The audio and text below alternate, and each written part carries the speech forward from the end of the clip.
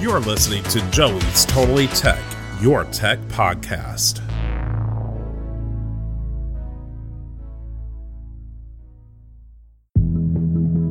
Last week, we began our review of the Tauon PC-1, but we couldn't complete it because we couldn't upgrade the firmware, nor did we get time to test out other features yet. Well, we've had more time and tested it out more. Did we get the firmware upgraded? What are my thoughts on the emulation performance and programming languages on this device? I'll tell you about this in my part 2 of this supposedly kid-friendly computer, the Tauon PC-1, on Joey's Totally Tech.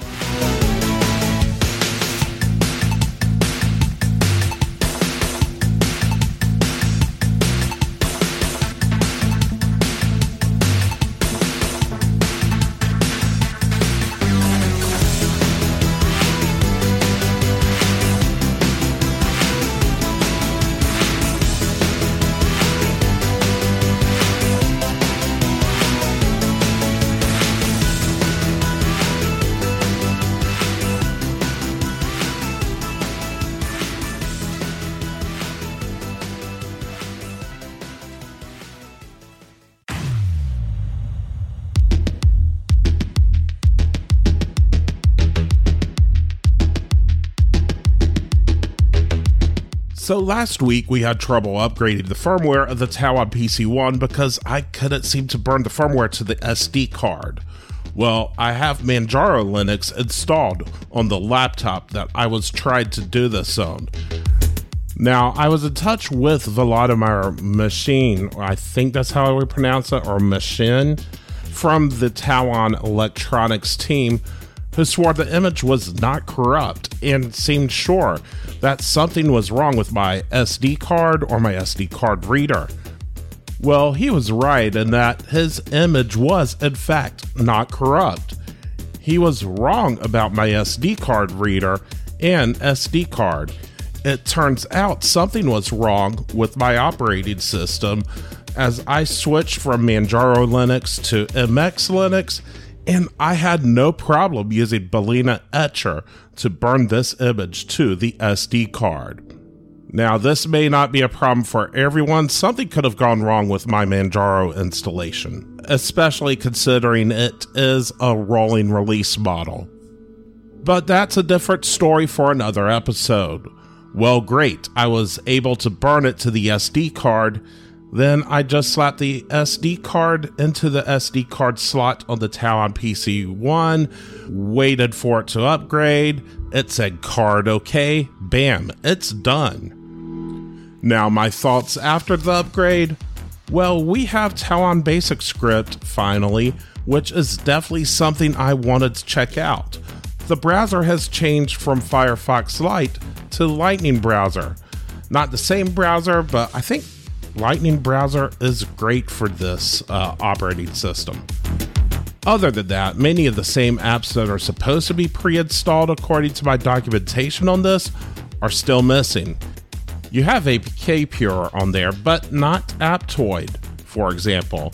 So that's a negative about this. Not all of the software that they claim is pre-installed is actually pre-installed. Okay, so as far as the Tauon Basic Script goes, well, to be honest, it's actually JavaScript with some extra functions for things like graphics and sprites. To be honest, I do like this, even though Tauon Basic Script won't be used for anything serious beyond this device.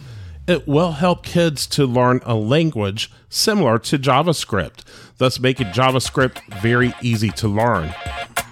You can also find Tauon Basic Script examples on the Tauon Electronics forum. They don't have any really big examples yet.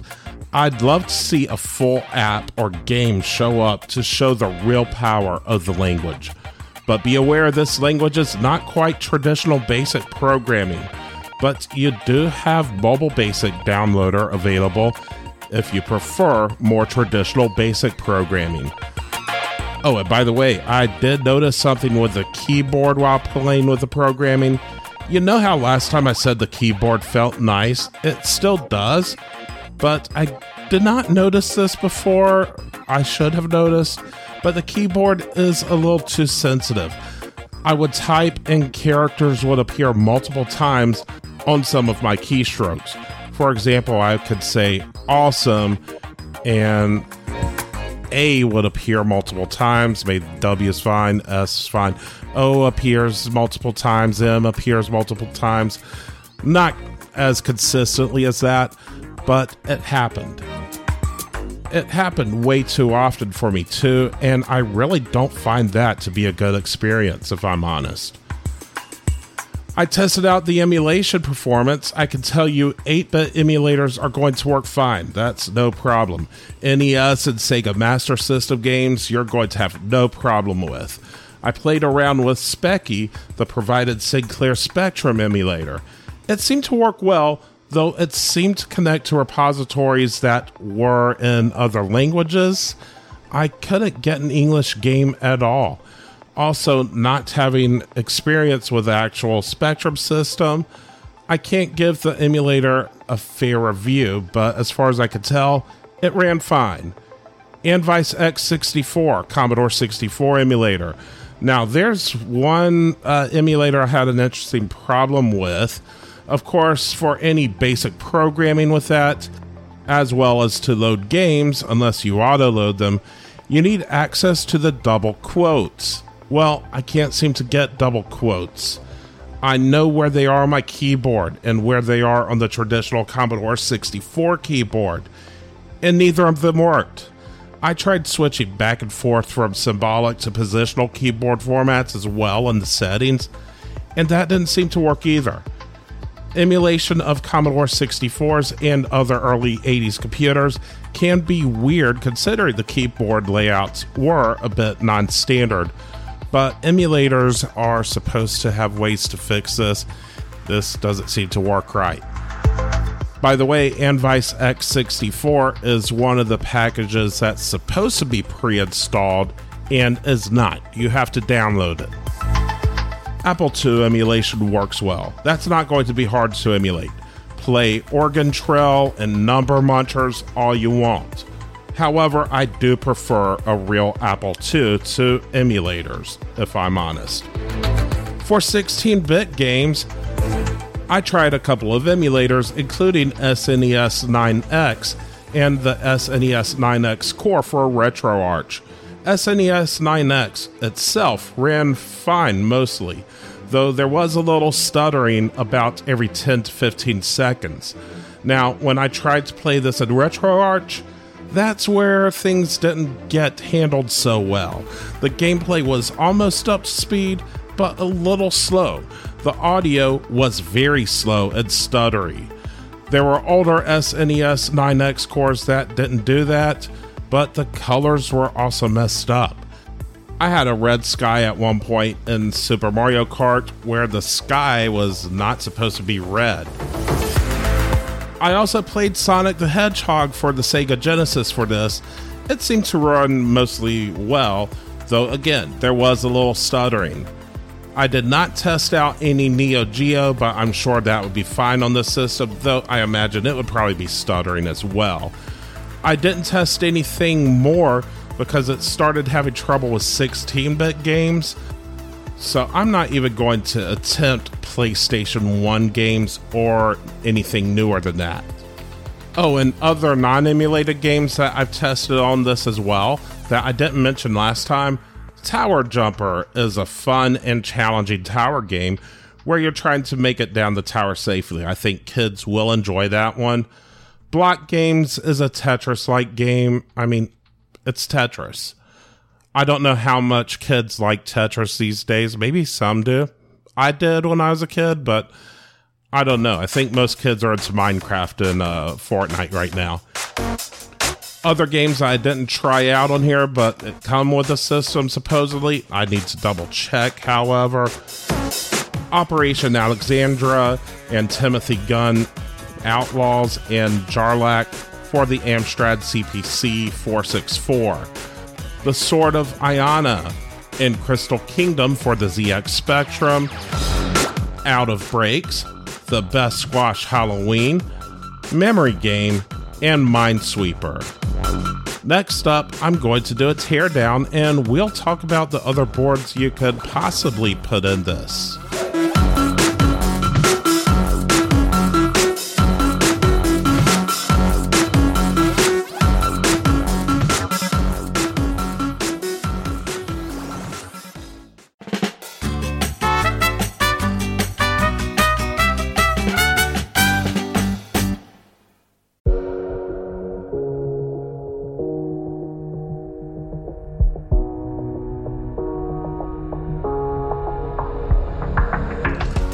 Do you like the music and sound effects we're using on the Joey's Totally Tech podcast? Well, we get the licensing for this music through Epidemic Sound. If you're a content creator creating video on YouTube or other social media platforms, or a fellow podcaster, visit bit.ly/JTTepidemic. That's bit.ly/JTTepidemic. And you can sign up for a subscription for as little as $15 per month. They have a wide variety of genres of music, as well as sound effects you can incorporate into your content. You don't have to pay royalties, you just pay the monthly subscription fee. Or you can also buy lifetime licenses to particular tunes and effects too. So if you want to use some fresh music and help support this podcast too, check out bit.ly/JTTepidemic and sign up for Epidemic Sound today.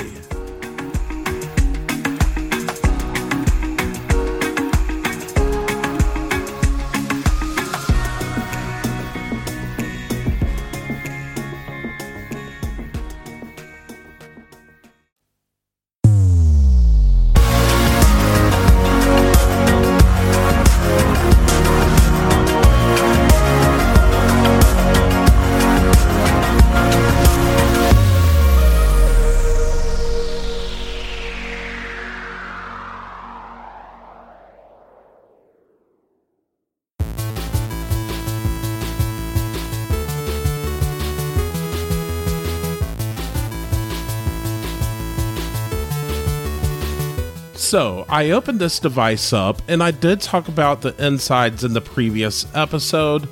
I found the screws a bit difficult to remove, honestly, but I confirmed the internal USB port with the connector to the keyboard controller. Also, the ribbon cable from the micro SD card to the SD card reader was there, like pictured. I removed the main board and temporarily placed a Raspberry Pi 2 in there. As I mentioned, they designed this supposedly where other small board computers should fit. And indeed, this board will fit, but you would only have the USB and Ethernet as internal ports and not available externally. A Raspberry Pi Zero or Zero W would fit perfectly in this. However, the problem is there wouldn't be any internal USB for your keyboard controller to plug into. Now, an Udo x86-2 Ultra looks like a good candidate to put in the case, except for it's $267.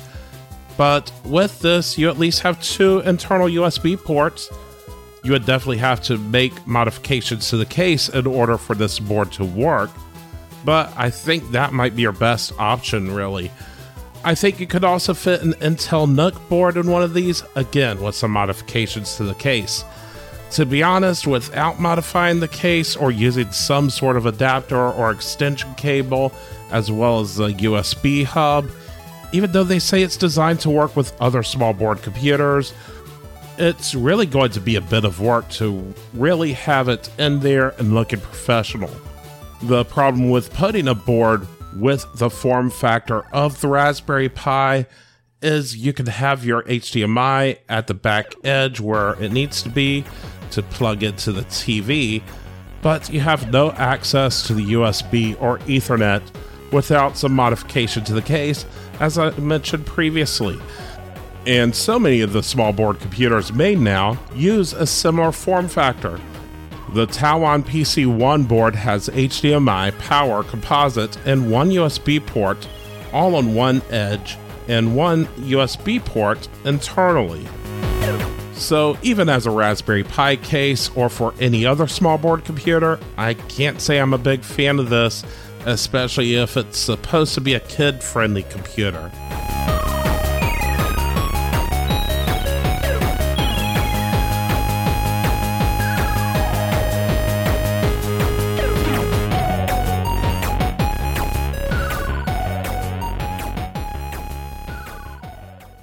So, in conclusion, the Tauon PC-1 is an interesting device. It's trying to be a kid-friendly computer, but I feel it's really geared more towards retro gaming fans who generally are not kids.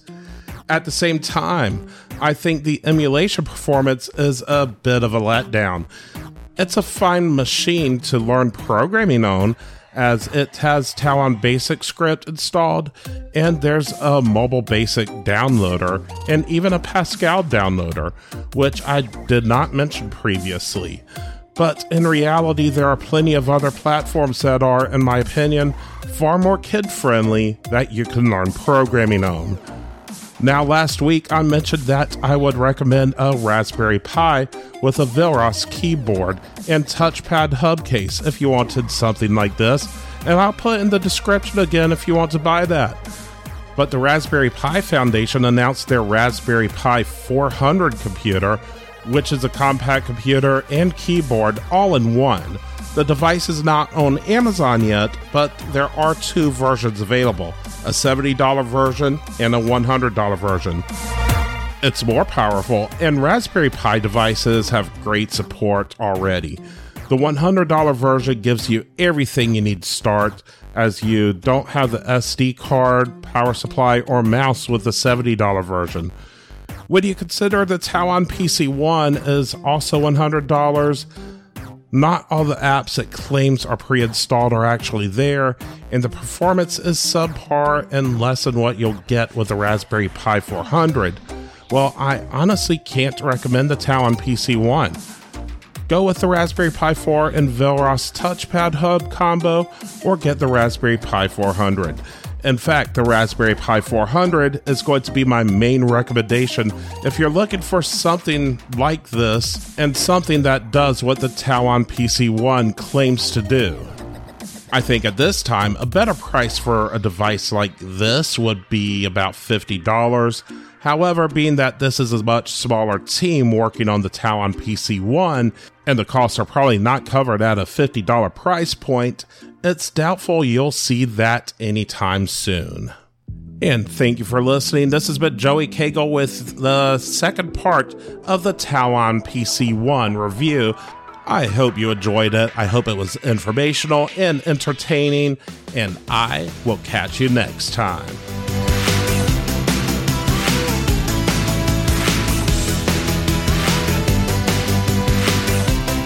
As an exclusive member, I consider you an executive producer of the show.